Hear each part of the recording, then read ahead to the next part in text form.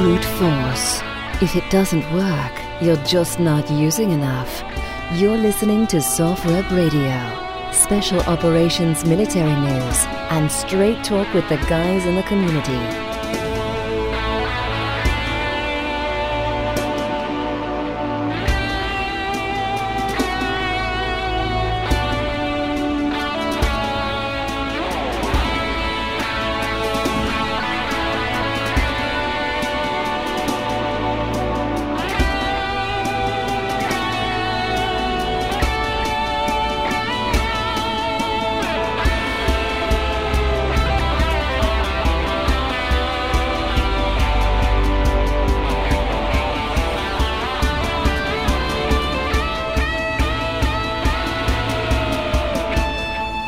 Soft Rep Radio, on time, on target.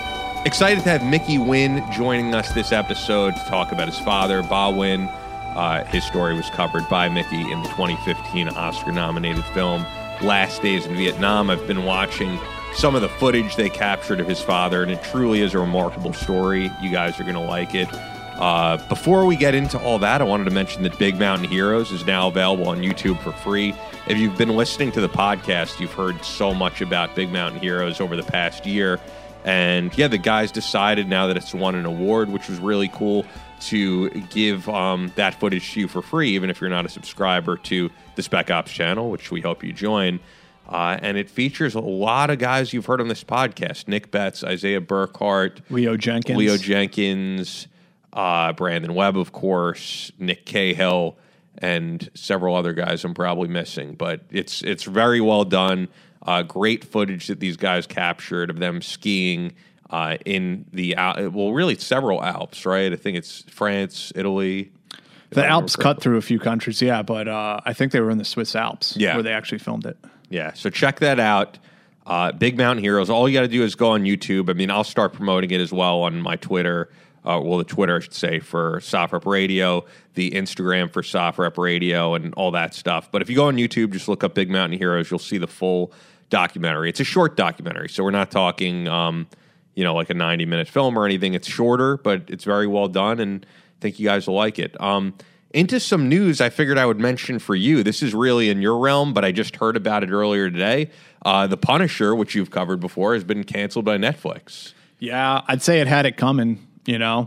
John Bernthal was pretty good as Frank Castle. He's a good actor, but the show itself was just honestly boring. Like it bored me to tears in a lot of parts. I heard of a lot of complaints from, for example, Sean the Butcher, who's been on the show, about this season in particular. People liked the last season. I thought the first season was probably a little bit worse, if anything.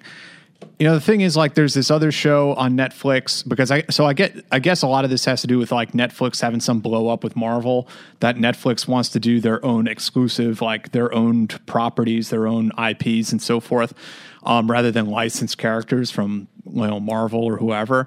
So anyway, I was watching this one with my wife yesterday. It's called like the Umbrella Society or something like that, and it's sort of like it's sort of the same theme as the X-Men. It's like these super powered kids who grew up in a big mansion and et cetera, et cetera.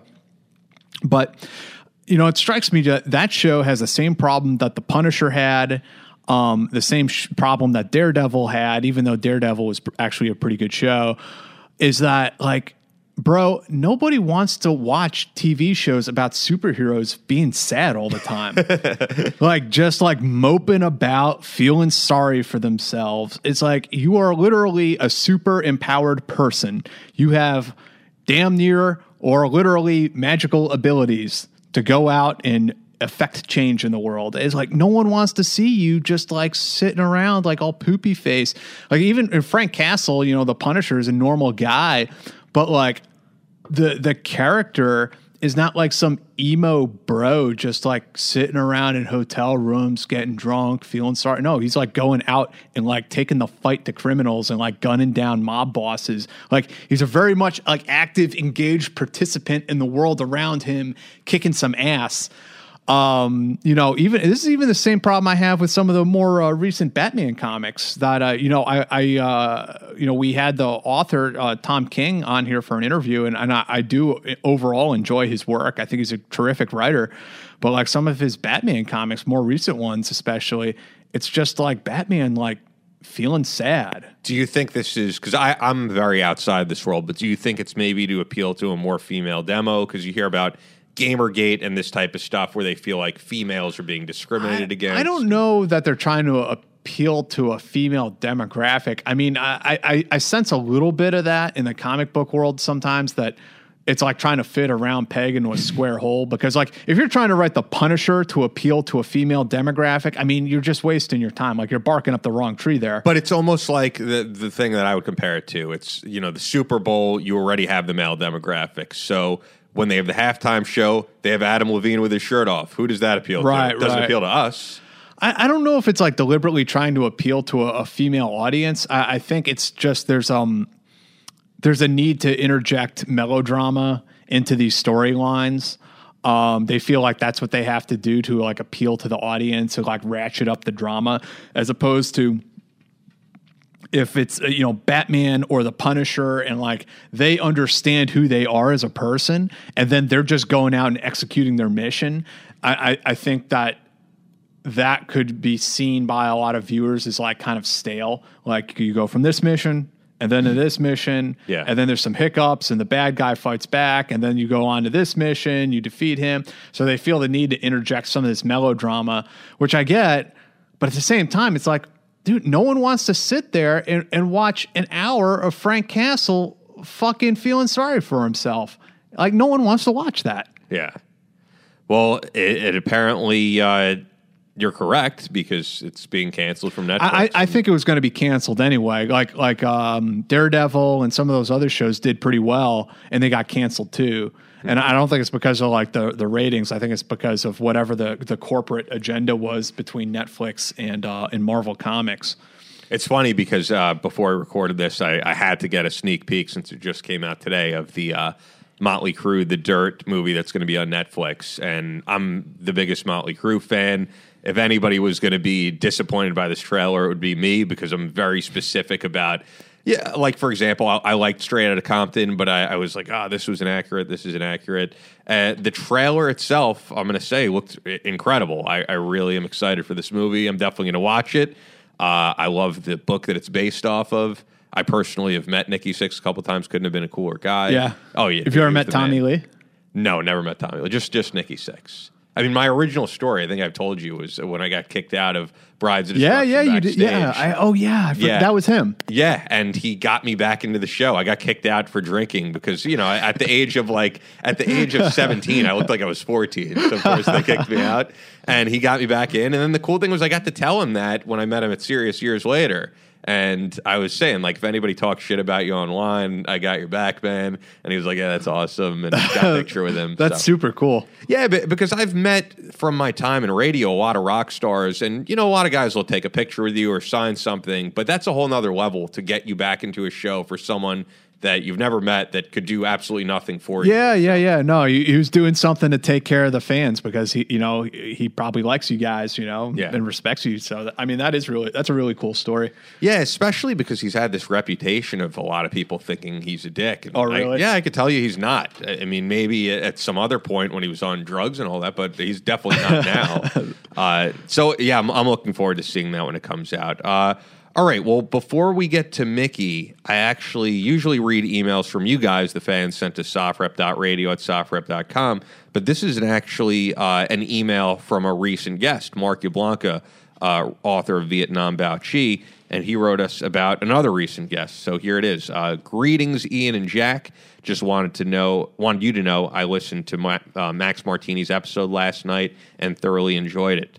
Through his brother Chris, who's a friend I met when I was a member of the Military Writers Society of America a few years back, I got an invite to a screening of Sergeant Will Gardner. Great film with a powerful message that needs to get out there. So I was glad to hear you guys doing that. Max was kind enough to indulge a fan's request for a photo, which I included here. Photo of both of them. I'll probably put that up on Instagram sometime during the week. Just as he and co-star Michael Irby were back when he was starring in The Unit, and came to the Joint Forces training base in Los Alamitos, California, on Soldier Appreciation Day. Best, Mark. P.S. mailed him a copy of Vietnam Bao Chi in the days following the screening. So that's cool to hear two different recent guests connect with each other. Yeah, that was really cool. I didn't know any of that. That was a cool email to get. Yeah, and by the way, for those who checked out that episode or didn't, Sergeant Will Gardner is available now on Blu-ray, on DVD. So now is the time to pick it up. I was listening to that excerpt you posted of the Max Martini interview. That was really fucking funny. Yeah, where you're saying if the protagonist was a transgender. If Will Gardner was transgender, it would be a popular movie, yeah. And by the way, you can only post a minute clip on Instagram, so I didn't want to take it out of context because I could already see someone, you know how people are these days, outraged by everything. The following part of that interview, he does say, not that I have anything wrong with transgender people or there's anything wrong with them. So he wasn't taking a cheap shot or anything. He was just talking about what's currently trendy. Yeah. In Hollywood or in the media. And I mean, it definitely is a trend. I'm sure this is one of those comments that's going to come back to bite me. But right now, there is the media is looking for an aesthetic. Rather than a value, which is problematic for me. They're looking for the aesthetic of, this is the empowered black homosexual female, like capture all of those things at once. Well, if you're talking about that, then the recent attack on the guy, attack in air quotes, of the guy from the Power. Well, that's sort of a separate issue. I mean, that was really fucked up. But yes. It was, the narrative was gay black man attacked by Trump supporter. Well, in the all sorts of different media, from movies, video games, etc. They're trying to capture this this aesthetic. I feel like of the person of color, the female voices, and I think there's absolutely a role for that. But it's again, it's an aesthetic rather than a value. It's something that's trendy, something that they're commercializing and selling to us, and it comes across as just so inauthentic. Like if you think back to the past, I realize this isn't some terrific, art film, but still a wonderful movie, Predator. And you remember Mac and Predator. I don't feel like you could have a African-American character like that in a movie today. Like that guy was so over the top, but memorable, but really memorable, just a memorable role. Everyone remembers him in that movie. Now in these films, I mean, these Hollywood action films, they suck because they're all homogenous. They have to be homogenized. There's so many blocks you have to tick, and it comes off with these stereotypes. It's always the same cast, and crew. It's in your team of commandos or whoever it is, there's the big beefy black guy with the shaved head. There's the nerdy guy with the glasses who runs the radios. And then the guy in charge is just about always, he is male, white, good looking, and charismatic. Like he's the movie star one. It's just these tropes are so fucking boring. It's I don't know who goes to see movies nowadays. I would rather go and see a fucking Harry Potter movie than go and see an action movie. I'd rather go see a good science fiction movie than see these action films are so horrible because they've just been destroyed by all this. Yeah. I mean, you just might, even though you are a former military guy, you might not be the demo for it because there are films that do relatively well. That's 13 Hours wasn't huge, but a lot of people loved it. Well, yeah. That's a different thing. I'm talking about action, adventure, fictional films. The ones that try to be realistic, I don't watch them at all. Yeah. Lone Survivor, I haven't seen it. Did you watch 13 Hours? I did finally see it last summer when I went and visited my team sergeant, and he threw it on TV. Actually, his daughters wanted to watch it, which is really weird. So I ended up watching that with them. But I don't have any desire to watch those kinds of movies. One thing I will say about it, and it's interesting because we have Chris coming on the podcast next week.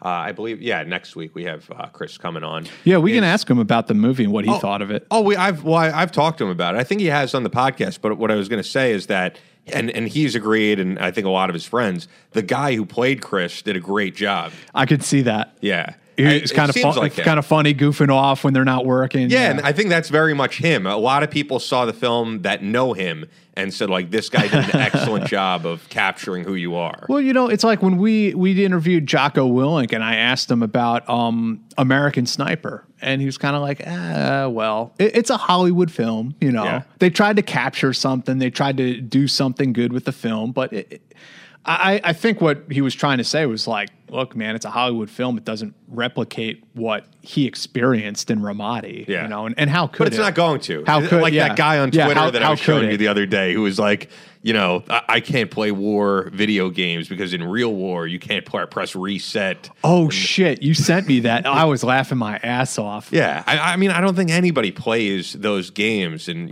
I know that there is a mental aspect that if you're, one of these people who's addicted to video games, sitting in your house all day, killing people, it does desensitize you. But I think to the rational person who maybe is a gamer after they get home from work and this is what they enjoy doing, they don't feel like they're a warrior. Yeah, I mean, I think that came up again where, in an interview with Liam Neeson, where he was talking about that. He's like, I don't believe that people see these movies and it like motivates them to go kill people. Like, that's nonsense. There's always going to be those people. Just like the guy who's obsessed with serial killers or something. Well, people, as opposed to someone who enjoys a horror movie. People who are already predisposed towards violence and becoming like violent criminals are going to gravitate towards that type of media. Like the Columbine shooters were like those kind of kids. But playing violent video games didn't make them go shoot up their school. No. Yeah. It's funny how like throughout history you see like, first, it was like Harley Davidson motorcycles, that you get the motorcycle and you become a criminal, Then it was comic books. Comic books were like the devil's work, and they were polluting the brains of our children, corrupting them. There's Dungeons and Dragons is turning you into a Satanist. Yeah. And then video games were the big one when I was a kid, that the video games are corrupting America's youth. And I guess today it's what social media is what's destroying our kids, right? Tablets. Do you remember that Chris Rock bit from Bigger and Blacker where he was like, I don't care about what the Columbine kids were listening to. He was like, what was in Hitler's CD case? Yeah, no, I tend to agree with that. Who gives a shit, really? Yeah. Unless you have anything else, I think we're going to get over to Mickey. Like I said, I've been reading about him earlier today, and of course, when we booked him, and his father's story is incredible, and I'm looking forward to hearing it from him. Yes, I did not know this story at all. And his story, by the way, too, I should say, because I could remember certain things from when I was 6 years old, which he was, fleeing the communists. It's got to be crazy story. Really cool story, too. I'm excited to talk to him. For the first time on Soft Rep Radio, Mickey Wynn. Mickey's father was Ba Wynn. His story was covered by Mickey in the 2015 Oscar-nominated film Last Days in Vietnam. At the age of 6 years old in 1975, during the fall of Saigon, Mickey's father saved his family as they fled the communists in a Chinook CH-47 helicopter with his family. And we'll get into the whole story of going on board that Navy ship who saved your life and your family's life. But before we get into the entire story itself, great to have you on. And thanks for reaching out to me and bringing this amazing story to our attention. Yeah, thank you for the opportunity just to be on here and share with you a story of my family, my dad, that played at least within the film, Last Days in Vietnam, had a pretty dramatic scene in it. So that helped the film stand out a bit more in 2015 Oscar-nominated role there. I was actually totally unfamiliar with your story, and so I'm so glad that you reached out to us. Just reading an article about this whole story is just really incredible. And I guess I'd like, if you can, to start at the beginning and talk about your upbringing in South Vietnam and your father and all of the things that led up to the fall of Saigon.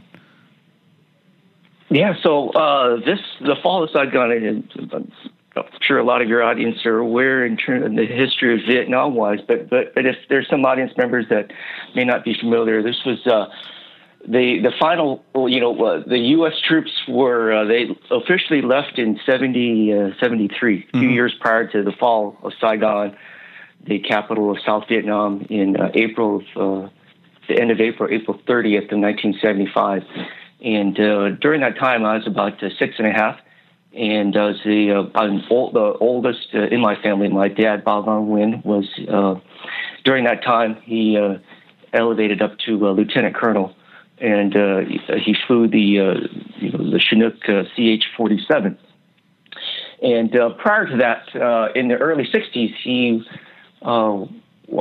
had a chance to join the Air Force and actually flew to Alabama and another part of the U.S. for helicopter flight training. Oh, wow. In his early days. And so, so he was actually in the States in the early 60s for training. So he picked up some English, which later on became very handy during a very dramatic part of the escape of once the communists came down and actually took over the capital, took down the South Vietnamese flag. But prior to that, what kind of operations was he flying for the South Vietnamese Air Force during the war?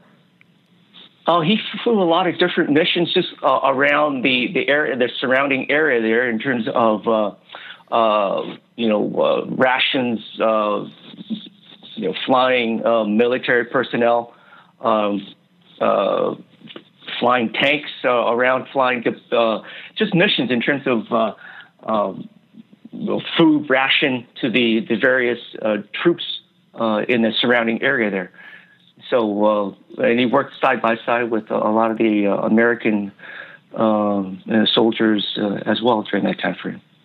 And I mean, just to point out, without, this is really the first time I'm coming to your father's story, but the stories I have heard in the past about South Vietnamese pilots from Vietnam vets, guys, the other airframe that they flew back in those days was the King Bee, I believe. And the guys who served in Mac V SOG and Special Forces just tell the most incredible stories about South Vietnamese pilots coming and pulling their bacon out of the fire, literally, time and time again. Just incredible stories. We'll have to have John Mayer on. Actually, we may have interviewed him about this before, about how his team was a small 6-man team in Laos. And the NVA surrounded them, set the elephant grass on fire, and the flames were coming in on the team. They were each down to one magazine apiece when the King Bee swept in with a South Vietnamese pilot flying and pulled all of them out of there. I mean, I just say this just to point out that the heroism of these South Vietnamese helicopter pilots is sometimes overlooked by us Americans. I just want to take one second to point that out. Oh, yeah, for sure. There's a lot of different stories, of different military folks, pilots of all sorts that just if you listen to it, would give you, goosebumps. Yeah. So for sure, I mean, I appreciate you calling that out in terms of the South Vietnamese, the bravery and the courage of folks like my dad during that time frame. There's a lot of stories that my dad told that. To this day, I'm still amazed that that he was alive to survive through all of that and got shot down many times. Really? His helicopter. He flew Chinooks for the most part towards the end, past few years, but he flew other types of helicopters as well. And my mom would share stories, and my dad would share stories that he would, get shot down. And fortunately, the helicopter was able to at least maneuver its way down and hit the ground, and then he would, run out and basically take off his uniform to just, because if he ran around in his uniform, he would be an easy target for the embedded VCs, the Viet Congs around that area. And so crash crazy. The helicopter, come down and take off his uniform and run around to go grab a taxi back to a main city and then get a ride back to town there. So, because in that area, in that area where he was serving, there's a lot of embedded VC activities going on. And so getting shot down or getting hit was part of his daily duty that he had to deal with. And meanwhile, I was wondering if you could take a moment to talk about the rest of your family, about your mother, your younger sisters, and kind of what home life was like, before things really started to unravel. Yeah. So in the from 74 to for the 2 or 3 years prior to us leaving Saigon, we lived on a military Air Force base at Bien Hoa, which is about an hour away from Saigon. And growing up there as a kid, just playing in the barracks.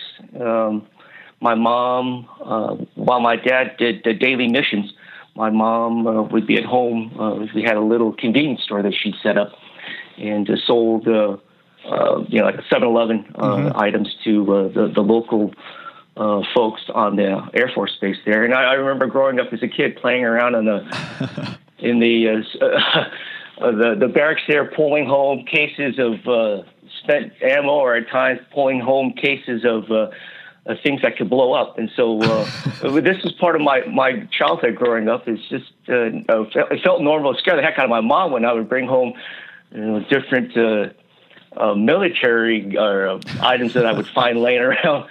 But it's just part of my normal childhood growing up. But I can sense the fear in my mom, not knowing whether one day my dad would fly off on a mission to but not know that whether he would come back or not. It was just that sort of tense fear in living in that moment during that time frame.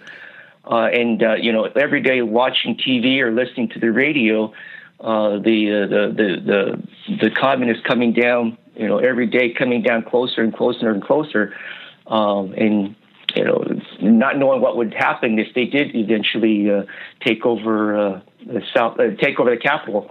Eventually they did, but just living in fear, knowing that, and having a husband fly off on daily missions and not knowing whether he's shot down or not was a stress that my mom had to deal with every day, on top of raising 3 little kids. Right. I got my brother Micah, younger than me by a few years, and then of course my babysitter. My baby sister, who in 75 was about 7 months old. So that's life how it was for me prior to leaving. How old were you in 75? By April, I was about 6.5. 6.5. So I remember. Yeah, I remember. There's some dramatic parts of one's life makes you remember some of these things. And so growing up around that time frame, I remember just playing around the barracks, and I remember I can smell. I know the smell of aviation fuel. Flying with my dad a few times on the helicopter. It's just a normal part of life that is seared in my memory. I imagine as a 6-year-old, you didn't have like a great political awareness of what was going on as far as a larger situation in South Vietnam. But were there some indicators you got, things that your mom said or maybe your dad said at the dinner table that made you realize that things aren't looking so hot? Well, yeah. Later in my life, I learned more about it. Sure. The history of Vietnam, but during that time frame, just I didn't really think too much about the politics. So I just knew that the bad guys were coming, and that when we lived on the barracks, we can hear. During the last few months, the base there got shelled a couple times. And we had a bunker in the back of our house built out. In case you hear the siren going, you know that you have to run back there and get into the bunker to hide from that. Otherwise, that's just a normal occurrence in my young childhood. Otherwise, all the politics and everything else behind it wasn't too much aware of that until later on in my life. Right. And did more research on it. Just seeing, absorbing and being around and hearing my mom and dad talk about it was just enough to know that whatever they did, I have to follow quickly, or else it was not safe. If I see my dad or my mom running into the bunker, then probably do the same thing. Well, and there are times where we did go and run into the bunkers the months leading up to the fall. So tell us, how did this unfold then, that things were going downhill? You knew the bad guys were coming. How did this great escape begin for you and your family? Yeah. So, my dad, at this time frame, March, early April time frame, knew exactly what was going on because he had the military intelligence and talking with other military folks as well, that things were not going to turn out well, and that the communists started to every day creep more into the main city there, Saigon there. And so he knew that things were going south. And what he did, maybe in the last week or two, prior to April 29th, was move my mom, our immediate family, into the main city to be with grandma, his mother, in the main capital, because again, living on the barracks there, it got bombed pretty bad. The main airport, Tangfanyet Airport, was of course destroyed, and none of the planes, none of the large planes could fly in and out, and then of course the military base got to hit as well. So that was not a safe area to be. Hence, he moved us to into the main city to be with my grandmother. And so he noted to my mom a few days prior, and he had gone off to take care of business, doing what he could, and waiting to the very last minute to continue to listen to get orders from his superiors. But towards the 27th, 28th of April timeframe, after waiting for a long time for orders, he found out that his superiors also had, found and fled basically. Wow. To save themselves and their own family. So your dad just goes into work one day, and his superior officers have fled. Yeah, by this time, everybody knew that it's now time to. You couldn't hold anymore. There's right. No way. This was the dam bursting out, and it's time to evacuate. It's time to run. So by that time, he told my mom, if you hear me, if I'm coming, then get the kids ready, and we're gonna hightail out of there, because he knew that if he gotten stayed there too long, either gotten killed or gotten arrested by the communists, and of course sent to jail or executed. When he says when you hear me coming, he's not talking about pulling into your driveway in a Cadillac, though. Well, that was that was what my mom had thought. Maybe he'd come back in a car or something and go to get us. But what he did was that morning, the morning of April 29th, I can hear the distinct. The night before it was I remember very rough. The night before they were shelling all over the city. There were bombings all over the city. The things that you see, in the news these days in Iraq or Syria and places like that. I experienced that firsthand as a child, bombing in the city. And we were ducking underneath the bed and just hearing, bombs and explosions all around us. Fortunately, we were okay. But the next day, I can hear the very familiar sound of a Chinook helicopter, and it was coming closer and closer to Grandma's house, and so close that we ran out. All my dad's brothers and sisters, my aunts and uncles, everybody run out, and here comes this huge Chinook helicopter. And living here in the Seattle area here, and there's a Lewis Joint Base McCord Air. JBL further down in the Tacoma area.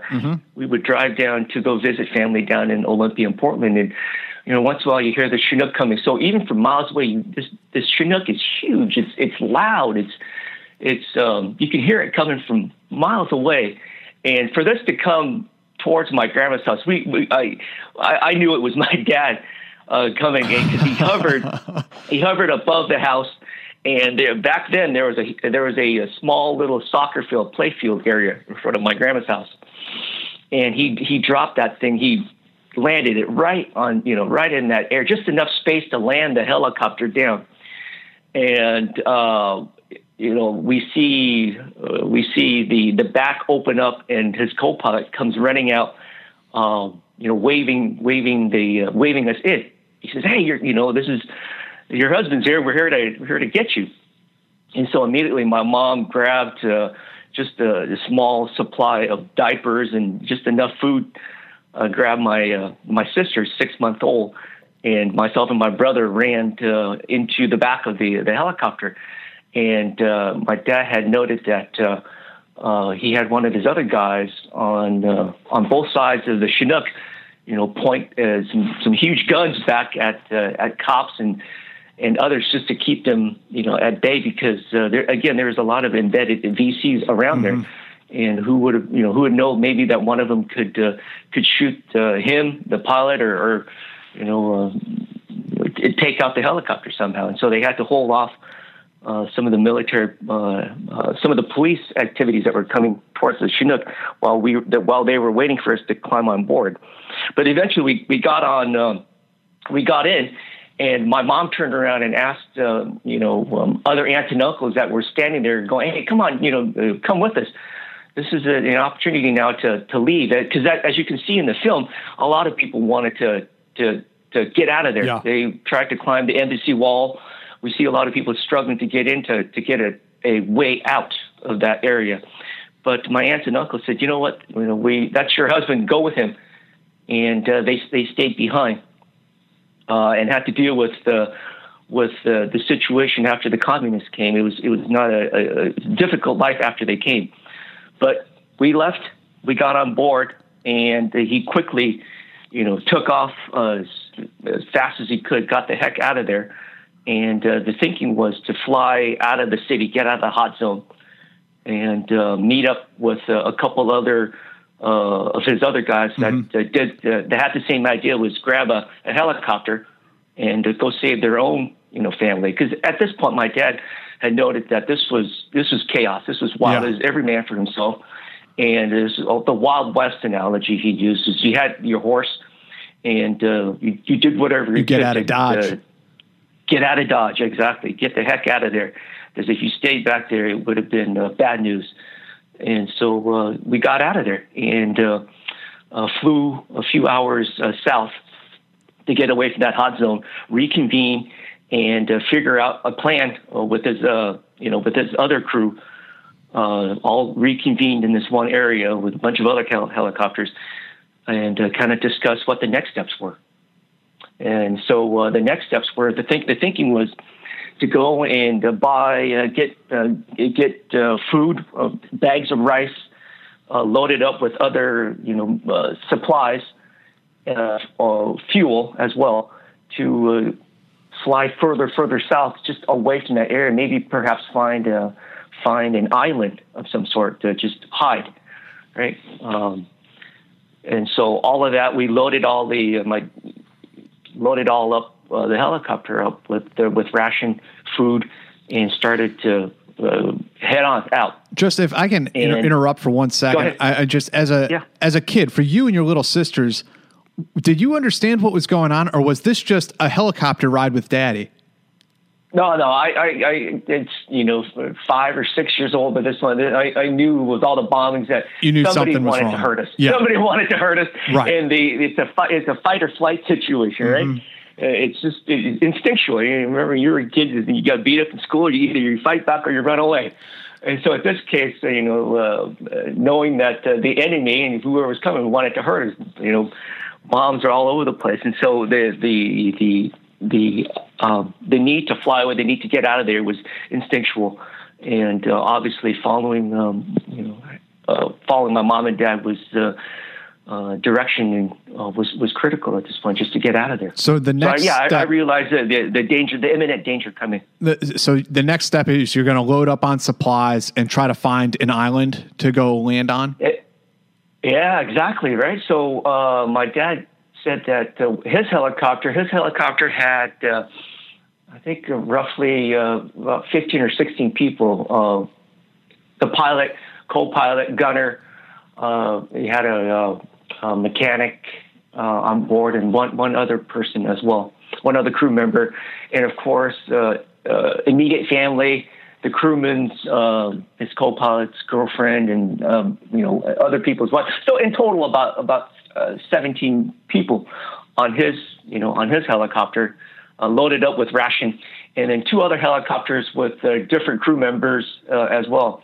And so they head out. 3 helicopters head out, And at this point, they followed my dad, hoping that maybe we just, stick together as a pack and try to find a safe place, a safe refuge. And so as he was flying south, he heard on the radio, U.S. communication, U.S. chatter. And again, he knew just enough English years back to understand that and as well as he heard on the radio, there's, U.S. military ships out in the Pacific. And so maybe the idea here was, instead of, flying to find an island, maybe the first thing to do is find a ship large enough so that he could, possibly land on it and find safety. And so, sounded like a great idea. Let's give it a shot, And so he headed out towards the Pacific. The other two helicopter had other ideas, and so didn't follow my dad. So it was just and they took off further south. And so it's just my dad flying now, basically with faith that perhaps a ship out there would be large enough to land on. Out of curiosity, before we get to landing on the actual ship, the USS Kirk, do you have any idea what happened to those other two men and who was with them? Well, yeah. Eventually, later on, they found their way to the U.S. I don't have the full exact details of how they got to the U.S., but I'm sure it's pretty much a similar story in some ways. Sure. But they, because my dad in the U.S. here, my dad is part of the South Vietnamese Air Force, sort of a club similar to many of the veteran clubs here in the U.S. And so once a year they would meet in different cities to just sit and do the military guy talk kind of thing. Meet up and have reunions in different places. And so in all of these different cities that they would meet eventually. Everybody would share the story, and my dad would share this particular story of his. And so there was only one person that did the stunt that was able to survive and tell about it. And so everybody knew of his story. But to answer your question, these two other guys, they ended up okay. And eventually, they rendezvoused with my dad years later on in the U.S. Very cool. So getting back to the actual story itself, as you were kind of getting into, your dad spotted what, we now know as the USS Kirk, the Navy ship. Exactly. So flying out there, he had enough. My dad was a smart guy. He, in terms of planning and preparation, the amount of risk that he was able to take. The rule of 1/3, right? I like fishing and boating, and so the rule of 1/3 is you have 1/3 of your fuel to get out, 1/3 of your fuel to kind of putt around there, another 1/3 to get back, right? So, I knew that he took a calculated risk to get out there to kind of look around and see, because I think he knew also the proximity of where these ships were located. And so he knew he had enough, and if he couldn't find something appropriate, or maybe if they didn't allow him to do what he wanted to do, which was ask for help, then he had enough fuel to at least get back. But fortunately, as we got out there, he kept going, and nothing in sight for a while, until off in the distance he spots a ship. And so he says, "Well, let's give it a shot. Let's approach them and see what happens here." But as he noted, as he got closer to the ship, it was, wow, it's a little too small. It's a bit small, and so what other option did he have at this point? He didn't really see any other larger ships close by as an option, and so he approached it. He went as quick as he could towards it. Didn't want to waste any time or fuel. Got close to it, but backed off on the throttle because he didn't want to look. He didn't want to look like the bad guy coming. Right. He didn't want to look aggressive in any way. He wanted to look very safe, and so just hey, I'm coming, and don't shoot me, right? So he approaches it very slowly, and as he approaches it, my mom tells a story that she looked on the port side, looking down.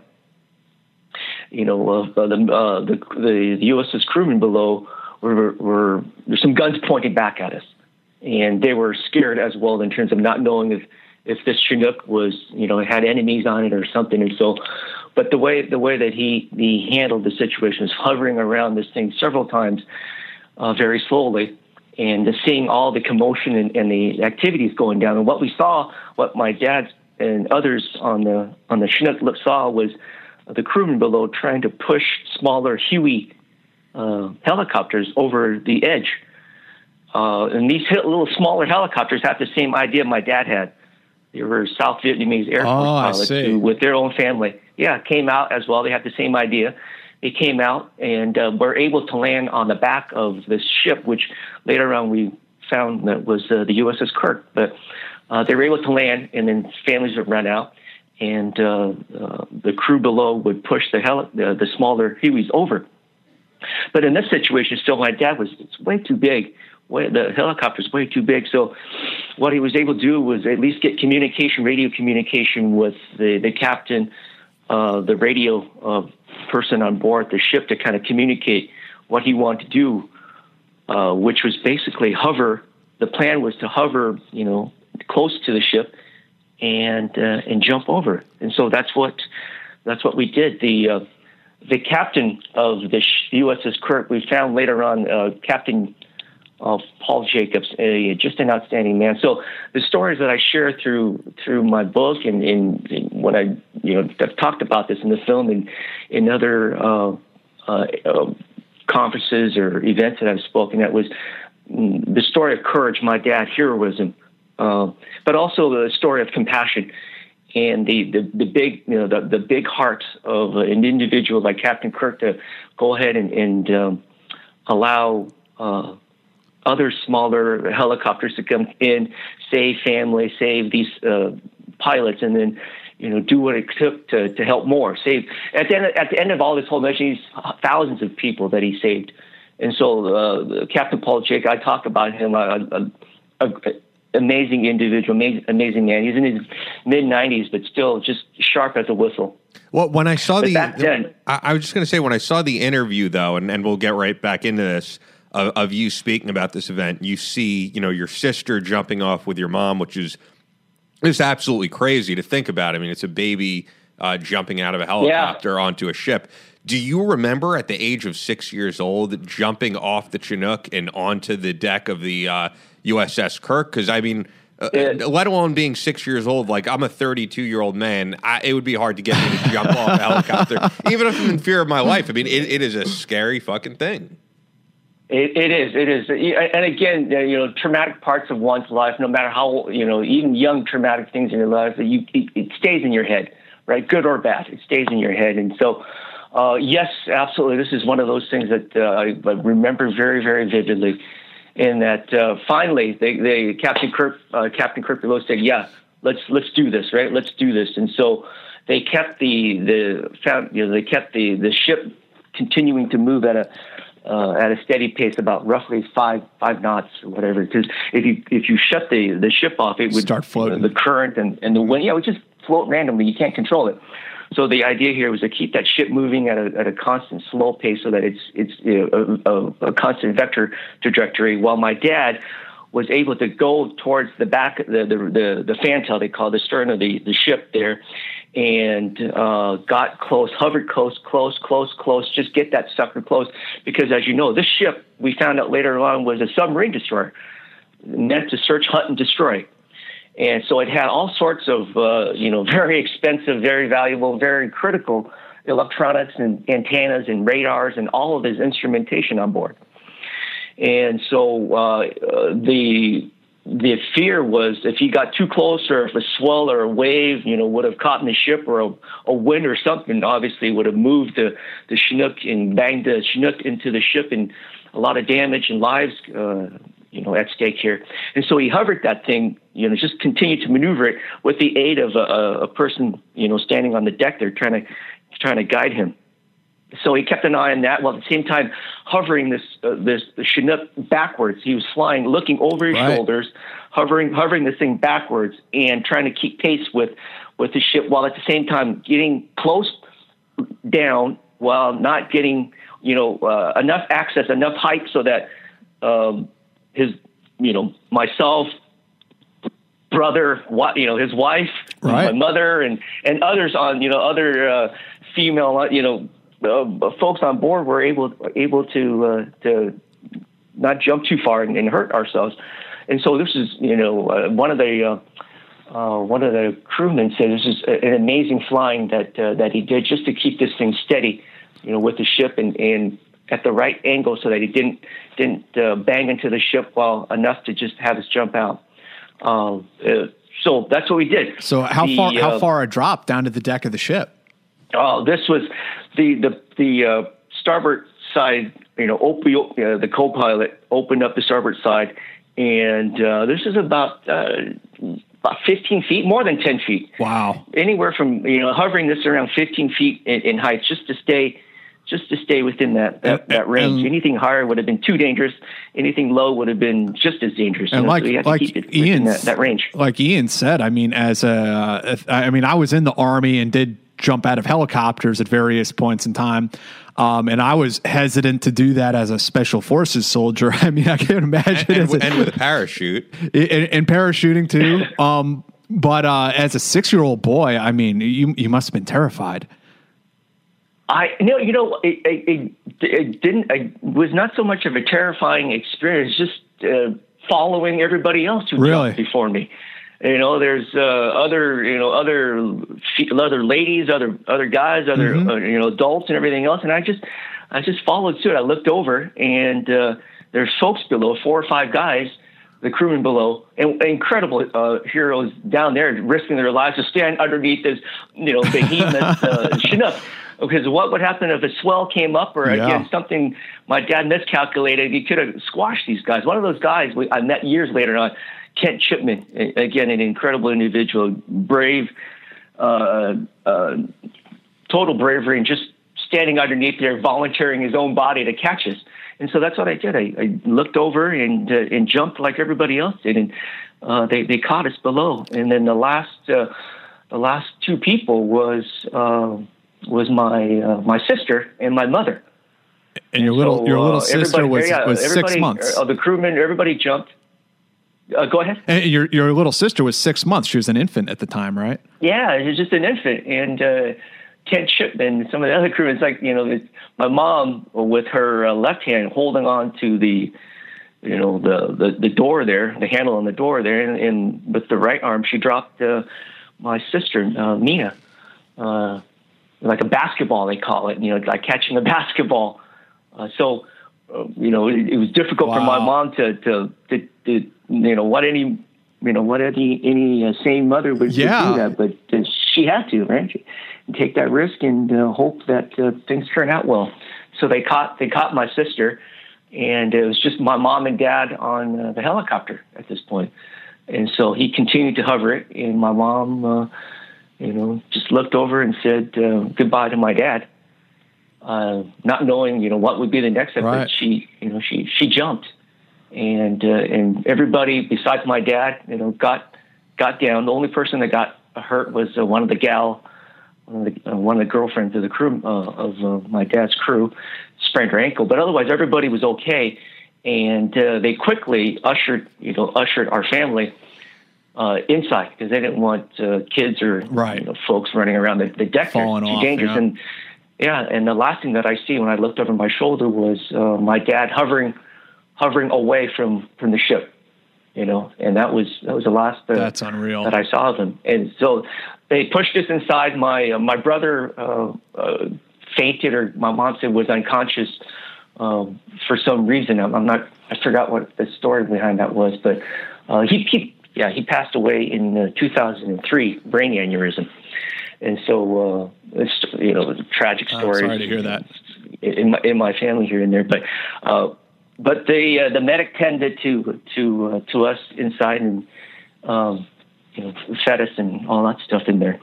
And so it wasn't until like maybe half hour or an hour later, somewhere around there, that we finally saw my dad, right?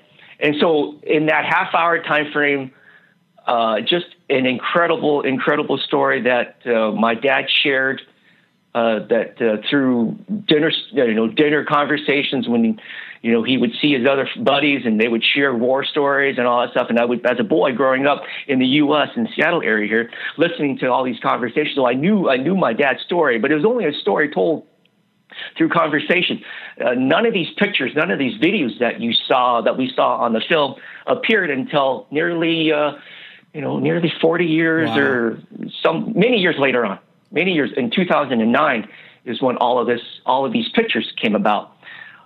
So the story that my dad told just was absolutely amazing, and is a family story for the most part.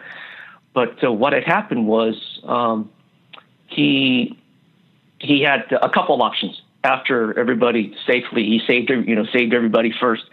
He got a couple of options. First option, was to fly back to land, but made no sense to him. His family, his wife, his kids were on that ship.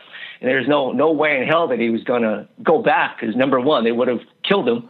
Then he would have killed him, arrested him, or sent him to the re-education camp. We've seen stories of John McCain and others who've not a good thing to be in those re-education camps in any way. So not an option. Option one was not going to be the option he wanted. Option two was to extricate himself from this monster, this horse of his. And so that was the only way that was the only option that made sense to him. And so he shared, during dinner conversations, that he hovered, he flew out about 50, 60 yards away from the ship.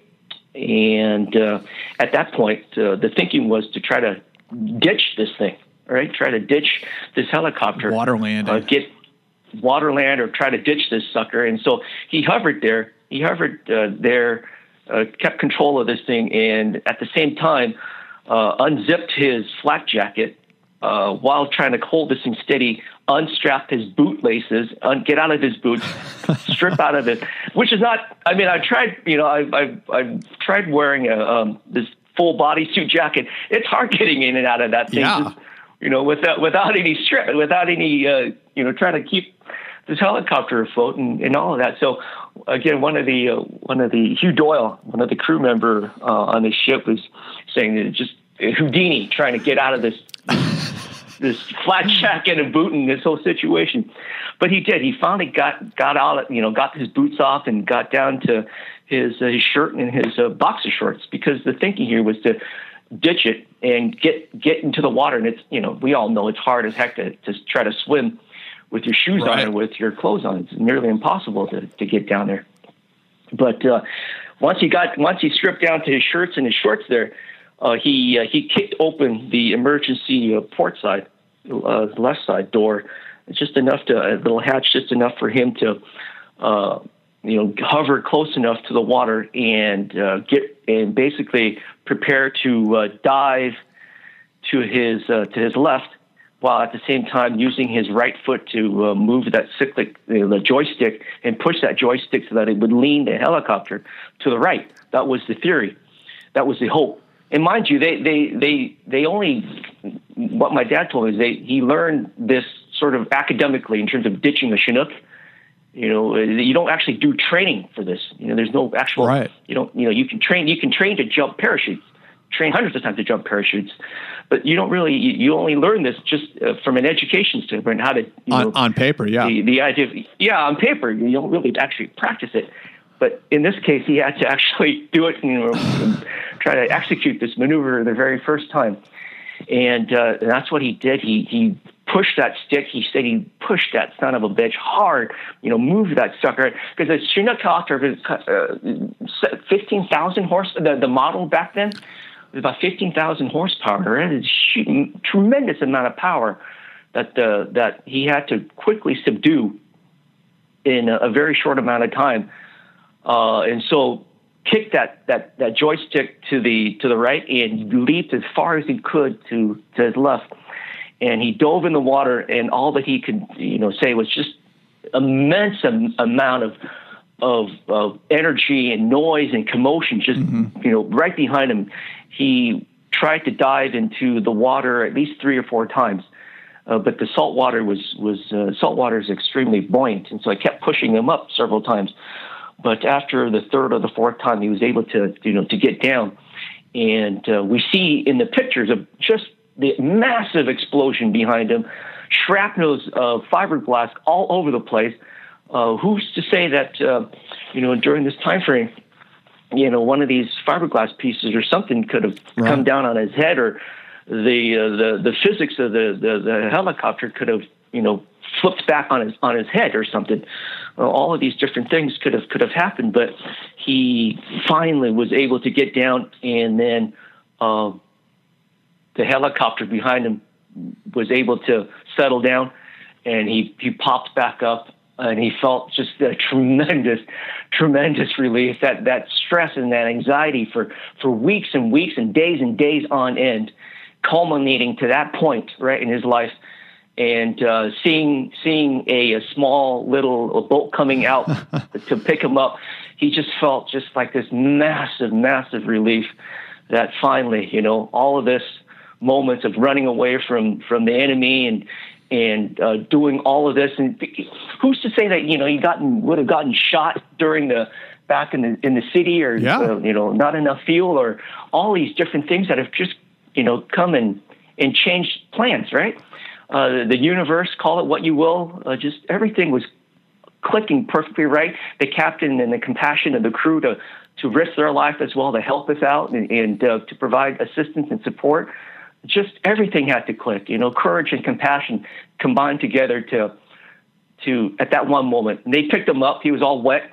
A picture of him in this little boat coming towards being rescued. And so got on board and just felt really relieved.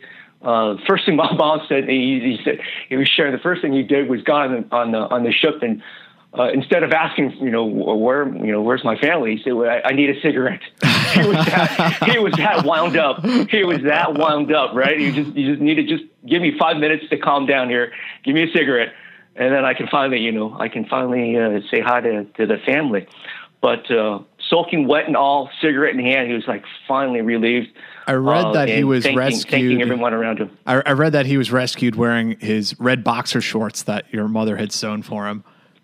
Yeah. So she saves a lot of stuff, and that was one of the things that she saved. It's just they said in the film that he had gold. He's a military guy. He didn't have any gold. Perhaps others that had that resource, fortunate enough to bring gold with him, but not our family. We came just a military family, and my mom had a convenience store. So the only thing that he had was this. And the only thing we started in the U.S. was just a pair of shorts and a shirt. Pair of boxer shorts. And that's how we started. And she saved that. She saved that through the years. And so so long story short, there's so many parts of the story afterwards, but we were on that ship for only about 1 day, less than 24 hours. And we were whisked off with other Vietnamese families, onto a cargo ship, and went to Guam, Wake, Hawaii, and then eventually to Camp Pendleton. Mm-hmm. And so we lost contact. You couldn't ask, hey, can I friend you, or can I get your phone number or whatever, right? You couldn't do that. It was just lost track of the name of the ship, lost track of the name of the captain, all of that. Just it was just chaos at that time, wondering what's going to happen next. And so didn't get a chance to write down any information. So were you guys able to file for political asylum? Were you considered refugees?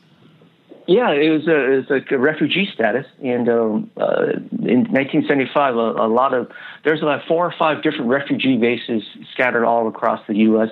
We happened to end up in Camp Pendleton, in the San Diego area, the Marine base there, and we were there for a couple months until a church in Seattle, a church in Bellevue, Washington, here across Lutheran Church, sponsored our family. And so and I was watching. Came up here. I was watching the video of you basically growing up with these people and them adding value to your life and basically rescuing you, and you guys apparently adding value to their life. And so it actually just makes me wonder, and people often, we've gotten emails before about, you guys don't cover spirituality or anything, but in this case, I would wonder, you surviving, your dad surviving, unfortunately, the passing of your brother years later, but as you said, everything basically going according to plan, then being rescued by this Christian family. Do you believe this is some sort of divine intervention, or that it was just that your dad had an amazing plan and things worked out? I wish that was the case. Sometimes in life, you can plan all you want, but what they say, plan all you want, but if you get punched, what's the Mike Tyson quote? Yeah, right? yeah. Everybody has a plan until they get punched in the face. Yeah, well, in this case, the plan was, for his life to grow up in a peaceful country, go to school and get married and have, all of that. But that was not the story for Vietnam and the turmoils and the situation that it went through.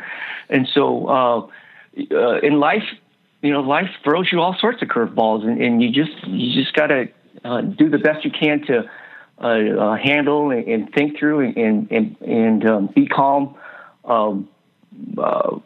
Maneuver your way through that challenge, and that's what he did throughout his life. And so he, my dad to me is my hero. And throughout this whole experience, in terms of reuniting and meeting up with Captain Paul Jacobs again and Kent Shippen and the other crew members at a reunion, many years later, just to thank them, it was. All of this had to come into play. Yeah, the universe at work. I was looking at that video, and that was from 2010, being reunited with the members of that ship. And I'll try to post it because the really, interesting thing about that video that you described there is that at that point your father had dementia, yet, he stands up and salutes those men. Yeah.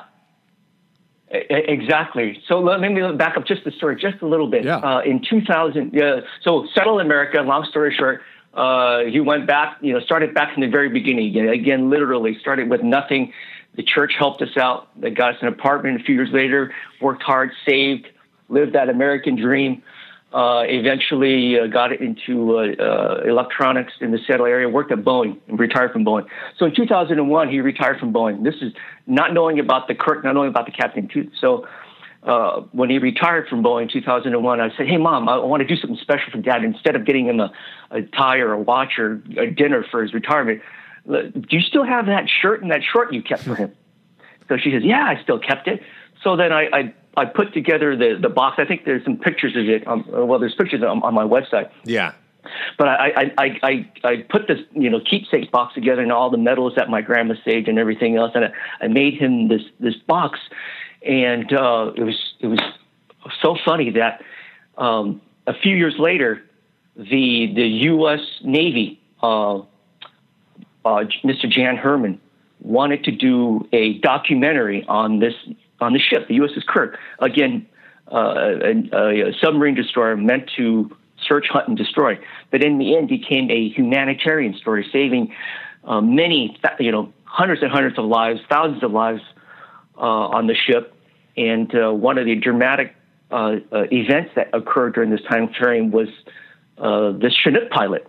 And they wanted to find this Chinook pilot who... so that it would fill out, the story that Jan Herman and the U.S. Navy wanted to produce as a documentary on the ship. And so they put out an email, and because of my mom and dad's involvement with the South Vietnamese Air Force clubs all across, different cities, Virginia, Houston, L.A., San Jose, all those places, many of the other Vietnamese pilots I knew about my dad, his story. There's only one person that did this and able to survive and tell about it.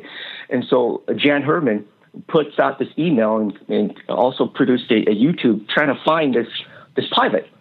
And eventually the email was sent out to the Virginia area, Washington, D.C. area, and it got forwarded on to a few other people and then forwarded on to my mom. She gets the email. Her English isn't very, very good. So she forwards it to me. I'm sitting at work. This was in 2009. I'm sitting at work, and I get this email, and it says, hey, email was from the U.S. Navy, and we're looking for this pilot. And so I said, hey, and I read the email, and I said, you know what?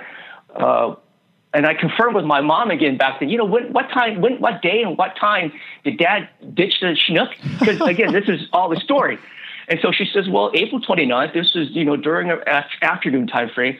And so I said, okay. So I ran home. I took a picture of the box, right? I took a picture of the box, and back then my dad was early stage of Alzheimer's at this time. And I had him hold the box, and I took a picture of the box because in the picture of the box was a picture of the shorts and the shirt. And so I replied back to Mr. Jan Herman, and I said, hey, if you're looking for this pilot who ditched on this time frame, perhaps that's my dad. And so I hit send, not knowing that, what would come out of it. But no later than just a few hours later, Mr. Jan Herman sends back, hey, yeah, here's some pictures. Take a look. And holy cow, wow. Everything that my dad shared at the dinner tables, here are some pictures that wow. My dad wasn't lying. He wasn't bullshitting. He actually did this because I didn't see it. I didn't see it when I was a kid. I was, we were inside. Right. And it was only told through stories. And so, holy crap, I got all these pictures and everything. And so the person that took the picture was Mr. Campiano, one of the crewmen on board. He had a picture. He had a camera and a video and everything. He captured all of this. And so the Navy came out and interviewed myself and my mom. My dad, again, back then wasn't able to talk. He had Alzheimer's, and it got worse as time moved on. But this was 2010. The year 2009 when they flew out. 2009 when all of these pictures came about. A year later, they finished. The Navy did their own documentary called The Lucky Few, and so we got a chance to fly out and roll my dad into the wheelchair of this USS Kirk reunion. And the first person that came up to us in his full Navy fatigue was a man by the name of Kent Chipman. And he reaches out and he says, hi, I'm Kent Chipman. I'm the guy that caught you. And oh my God, my heart just went, oh, wow. He was the one that caught your baby sister too, right? Yeah, exactly. And myself, I was there, my sisters, our mom, and my dad, my brother passed away years prior to that. But the four of us came out and brought my two kids to experience all this as well.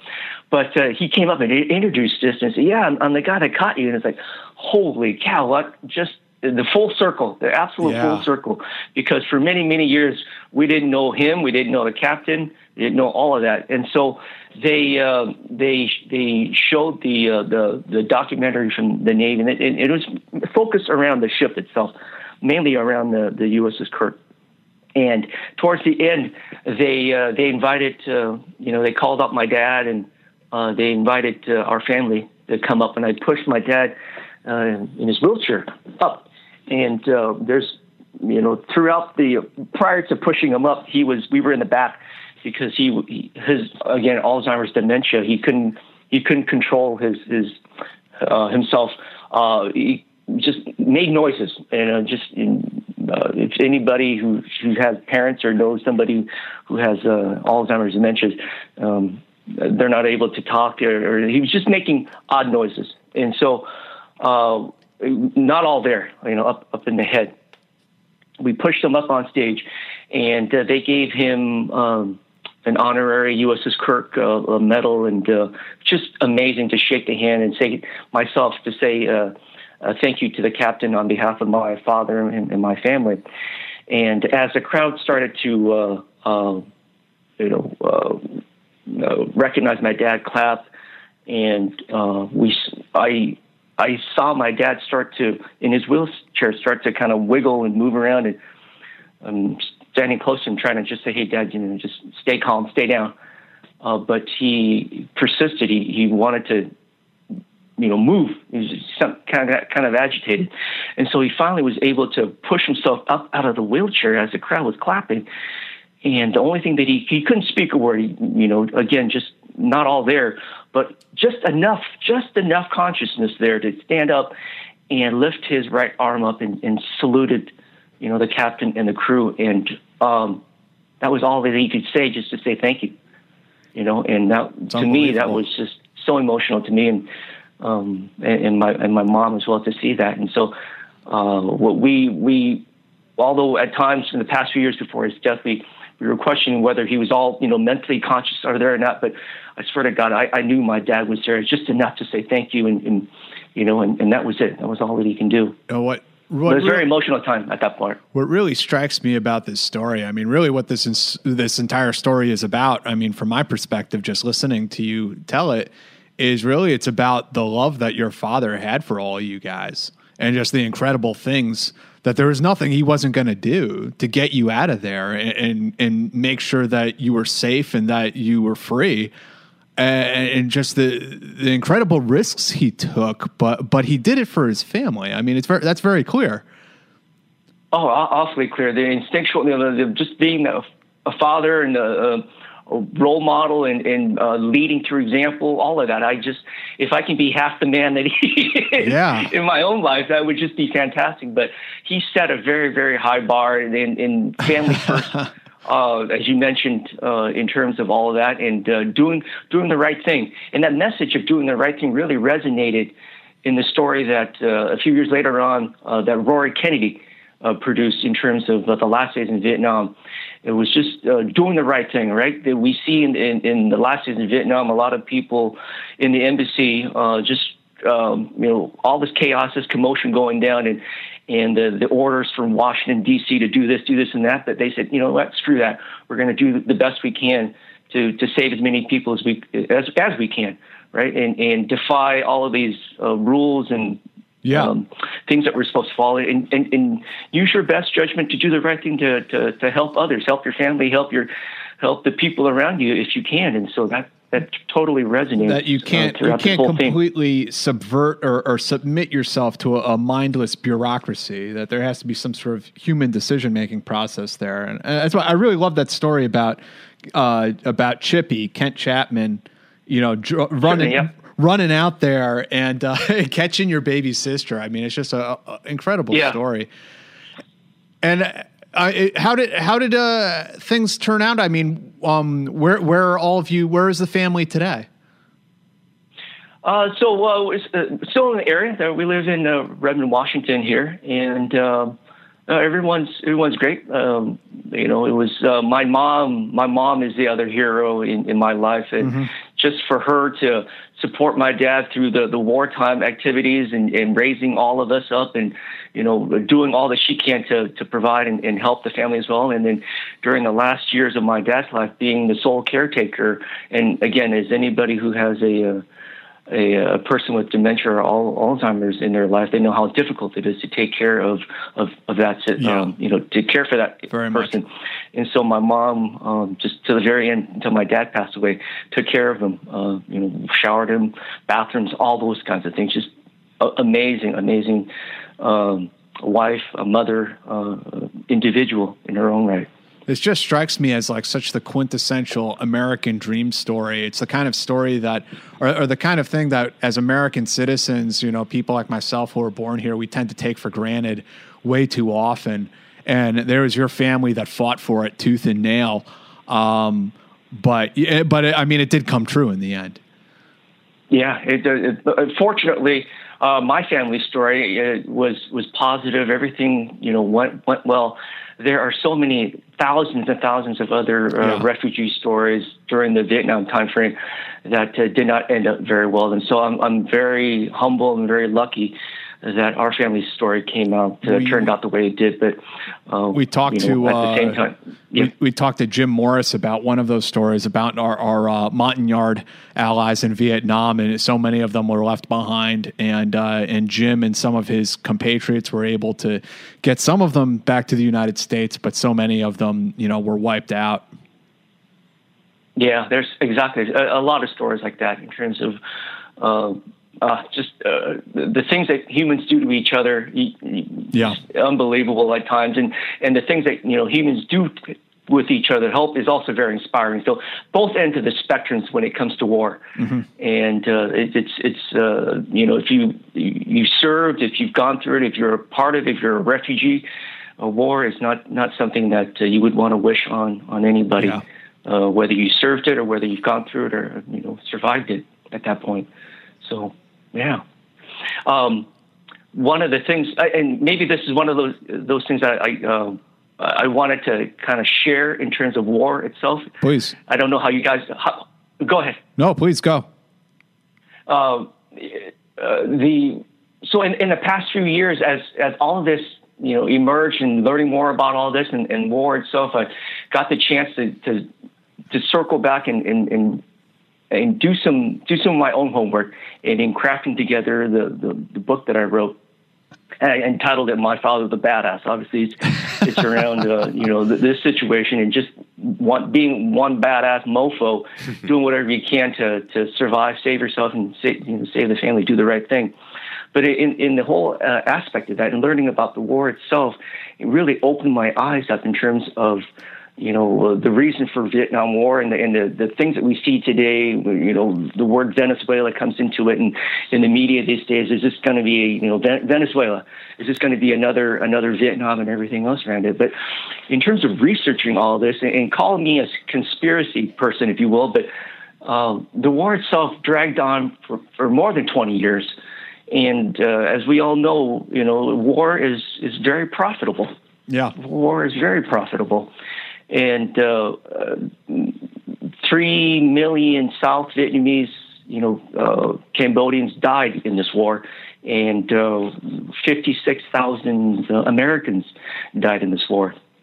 And the question that I asked and the research that I went into in terms of poking around these areas was, did that needed to be the case where did the war needed to be stretched out for that long, right, and that many lives on both sides have to die? And I came out of it thinking, no, it didn't have to.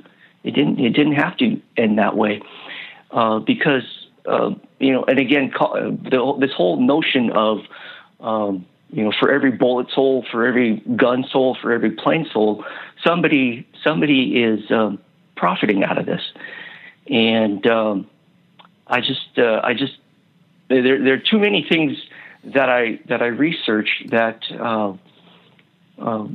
pointed to that fact. Well, that's what we were talking about with Fred Galvin the other day about General Smedley Butler, Marine general who, probably like in the 1920s or something, he wrote that book, War is a Racket, talking about that very subject. And I was actually having a conversation with someone just this morning about, there's that incredible story when Robert McNamara, who is the Secretary of Defense during Vietnam, after the war, he went to Vietnam and he met with one of the Vietnamese generals, one of the communist generals. And, he told McNamara, you guys were trying to turn Vietnam into an American colony. And he was like, no, that's absolutely not what we were trying to accomplish there. And he said they almost got into a fist fight. But from the Vietnamese perspective, there were how many American troops stationed in Vietnam at one point? Like several million. So, I mean, you can see how from their perspective, they're like, well, if this isn't colonialism, then what is? So, it is. There's so many mistakes made in retrospect. And the Vietnamese, as you know better than I do. I mean, they were fighting the Japanese before the French, and then after the French, they were fighting the United States. And for them, it was Vietnamese nationalism. And it's just a tragedy what happened in Southeast Asia. Yeah, exactly. It's been a country that's been attacked. Well, it's got a lot of resources, close to the beach side, close to the Pacific Ocean, so it's a highly desired territory and a lot of natural resources, within the country itself. But just the whole experience in working and giving the opportunity to share a positive message in light of all the craziness of the events happening in Vietnam, just the opportunity to share the story with others and folks, your audience as well, has been a great opportunity. Just there's good people out there, people with everyday, just normal people, but going through different things in their life, big challenges, small challenges. But at the end of the day, we got to continue to press through and find the courage to get through our obstacles and our personal demons or whatever challenges in our way. So that's a story that I'd like to continue to resonate, and I appreciate the opportunity to do that through forums like this. This is such a great story, Mickey. Thank you so much for telling it to us today. I honestly was not totally sure what to expect when I walked into this interview this morning, because I read up on, as I said, I wasn't familiar with this story, and I read up on it a little bit in the studio here before we got started today. But I mean, this has really been a pleasure. I'm so happy that we could have you on. And I hope people will really go and check out this book that you wrote. We're looking at it here. Yeah, I'm looking at it here because you sent me a lot of info. It's possible I passed over it, but I wasn't aware until you just mentioned it that you wrote this book. So My Father the Badass, Inspiring Real Story of a True Hero. I would have had to send us a couple copies. Yeah, go look this book up on Amazon. This is such an incredible story. Like, this is a great story to even like buy this and give this to a relative. I mean, it's really cool. And the film that Rory did, the one that got nominated for the Oscar, Last Days in Vietnam, is also on Netflix. So and that's in that film. I just share the 24, 48 hours of that particular dramatic event. The book really covers his childhood days and what kind of a person he was, all the way to the reunion as well. So it's a broader and a deeper storyline. Netflix on Last Days of Vietnam, written and produced by Rory. That's great. Yeah, so that'll be accessible to a lot of people. And then actually, just as we're wrapping things up, I just kind of want to expand upon what you were saying before. So you originally were saying people comparing, what your family went through and everybody else in Vietnam to what's happening in Venezuela. I just wanted you to flesh that out a little bit, though. Are you saying you feel like what's going on in Venezuela is not comparable, or that it is? No. I only bring up the Venezuela thing is the media or people, the general public. Now with information these days, the notion of that being called upon again is very relevant to today's times. So that there's people out there calling for a military intervention and things like that. Yeah, but at the same time, we don't know what the underlying motive is behind that, right?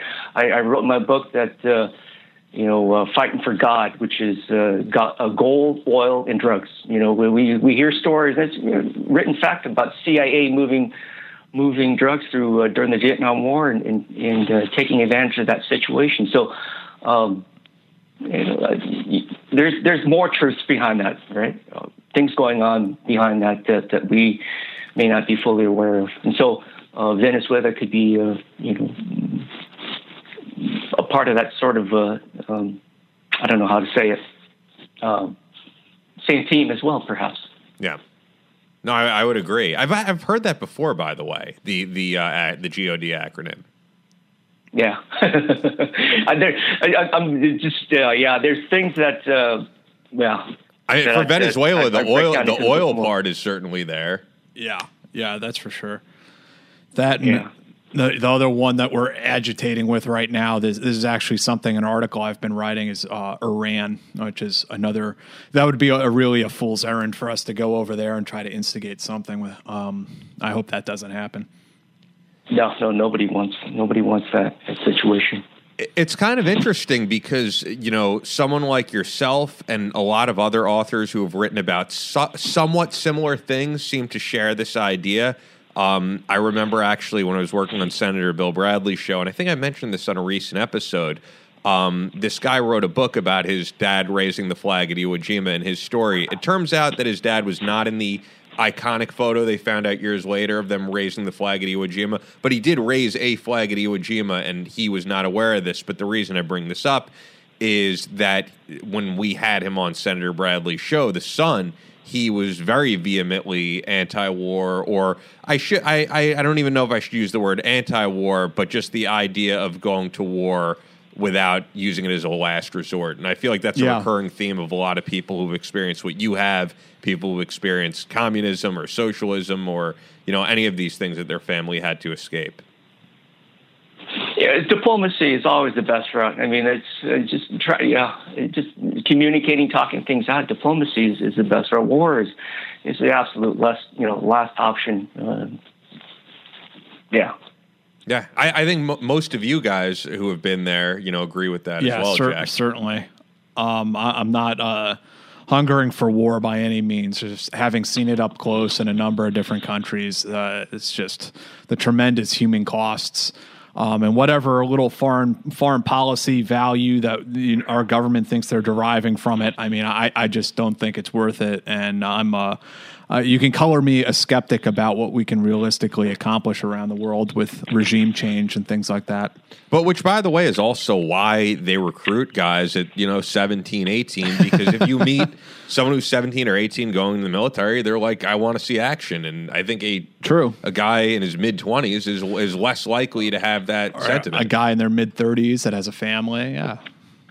Oh, yeah, exactly. It's you don't, you can read it in a book, you can watch it in a film, watch all these Rambo movies, but it's a different thing to experience it firsthand.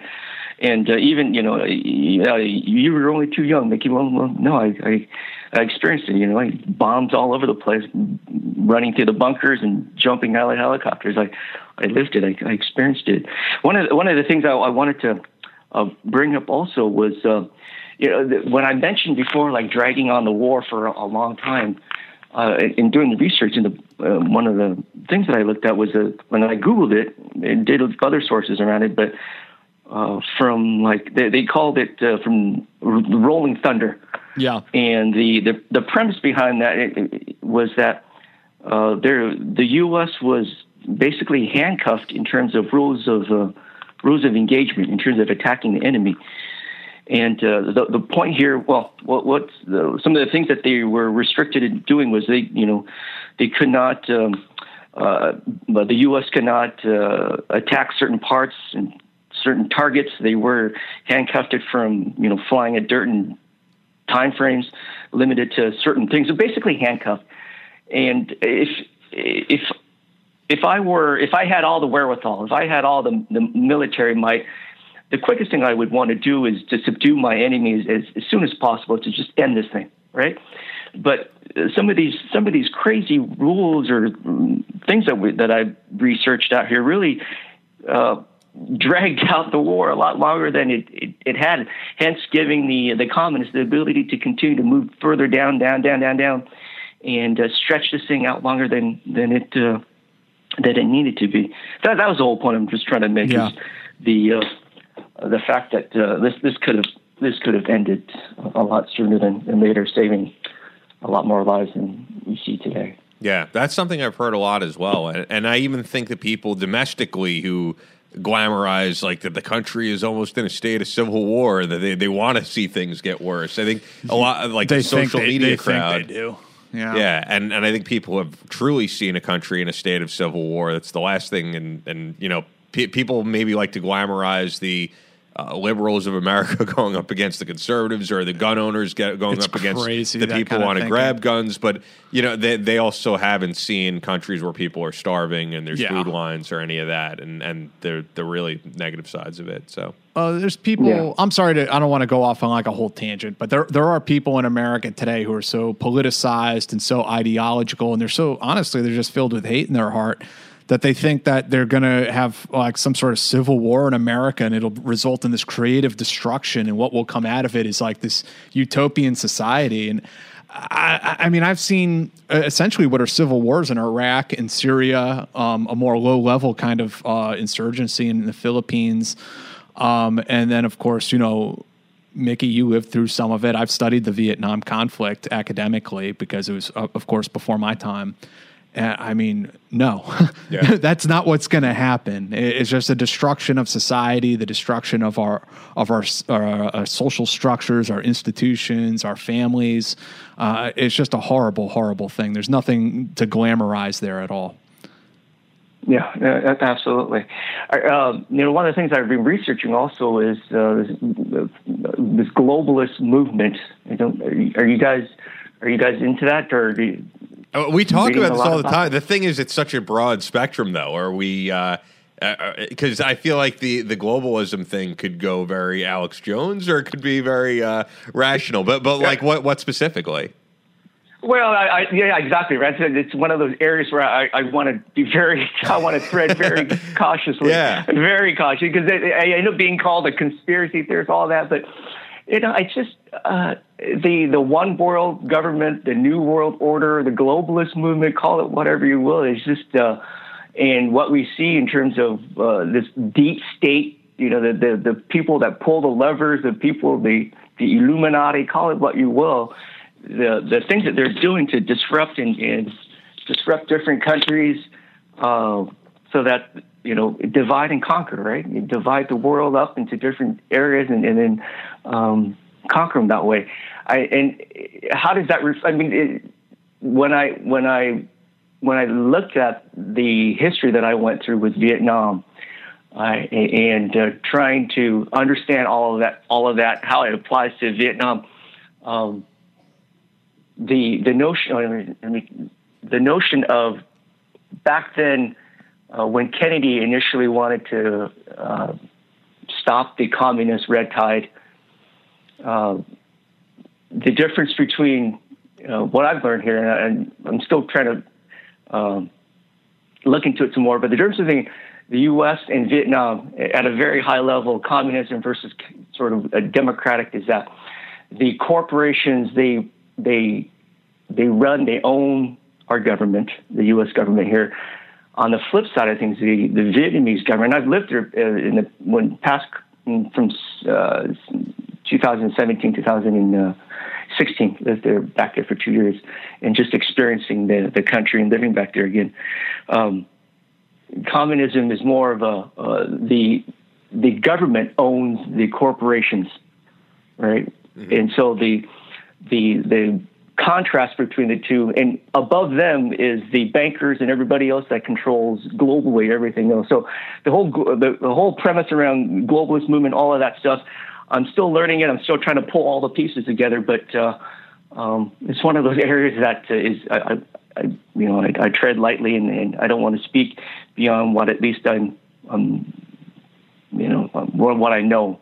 So, well, yeah. I mean, one thing I think it just is quite apparent now is that there is a such thing as a foreign policy elite. I mean, I don't really see it as a conspiracy, but there is a ecosystem in Washington D.C. and other centers, and they have ideological views about our foreign policy and how it should be constructed, and those views, in many instances, don't align with the American public.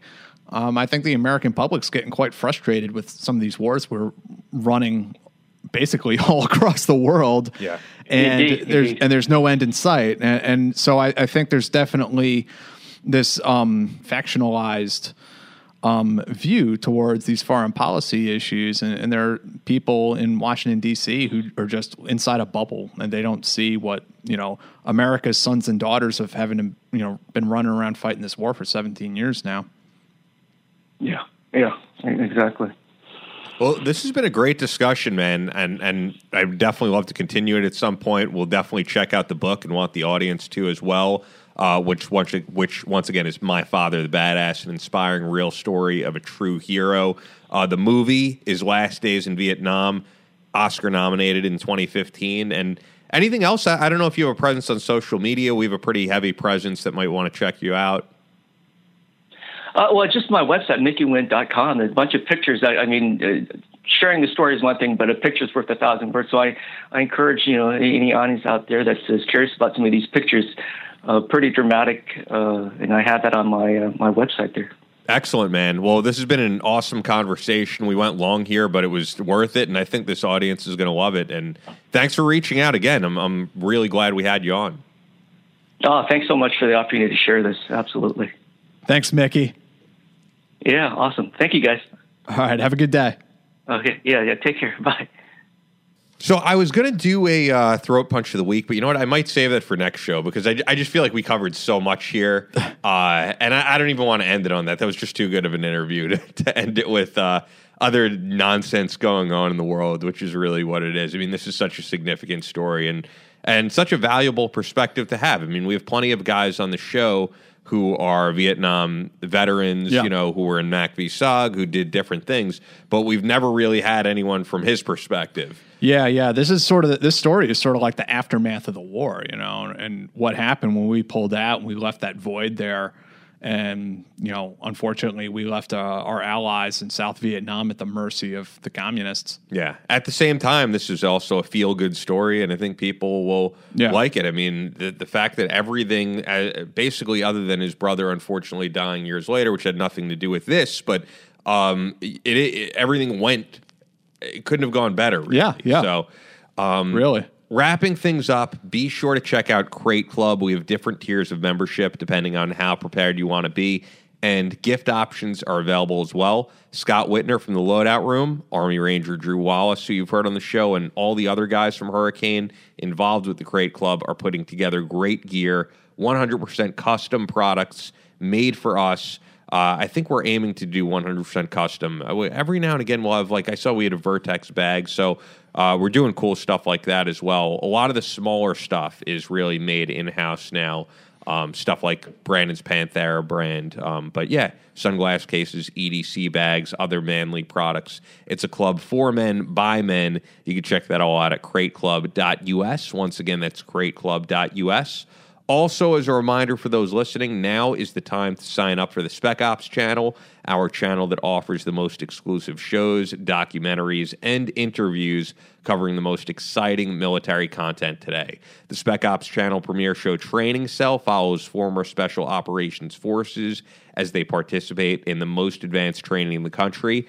Everything from shooting schools, defensive driving, jungle and winter warfare, climbing, and much more.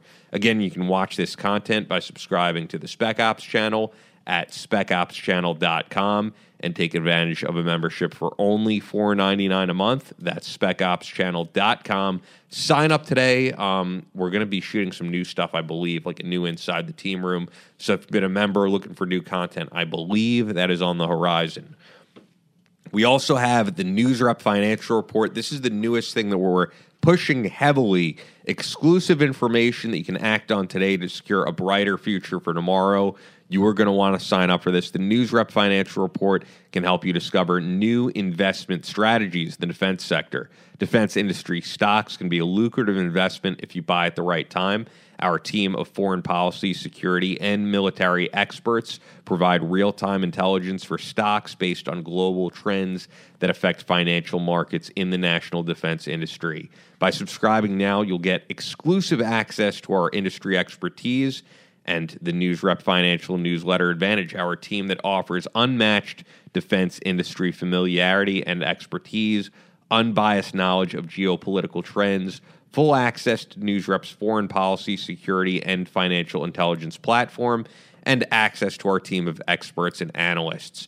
No one is really doing this. This is really uncharted territory, so it's independent of just signing up for a NewsRep membership, and it's an exclusive thing that you're going to have access to. So just go to the FinRep tab at the top of the newsrep.com to sign up.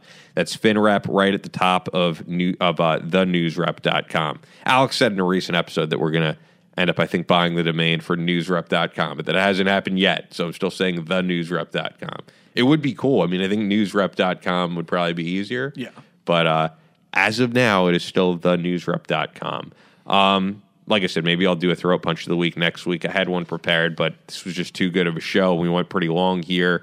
Send us some emails. We love reading your emails. If you have any questions, comments, sofrep.radio@sofrep.com. And I guess the last thing I'll say is pre-order Murphy's Law. I posted a picture of your book next to my Metallica Back to the Front book, and it got hundreds of likes, a lot of comments. People excited to check out the Audible with you reading it. Yeah, and I did my first piece of media for the book today. Actually, I did a pretty long, hour and a half interview. That's probably going to actually go out. They're probably going to run it on YouTube closer to the publication date, but we'll figure that out. Nice. I'll let you know when it goes out, and people can check it out if they want. Awesome, man. Well, I think not because of us, but because of Mickey, this might be an episode that people will think is one of the better episodes we've done. Because I can't think of more interesting story than that. I mean, that was really mind blowing, and he did a great job conveying the whole story from start to finish. Yeah, so. No, it's a super cool story.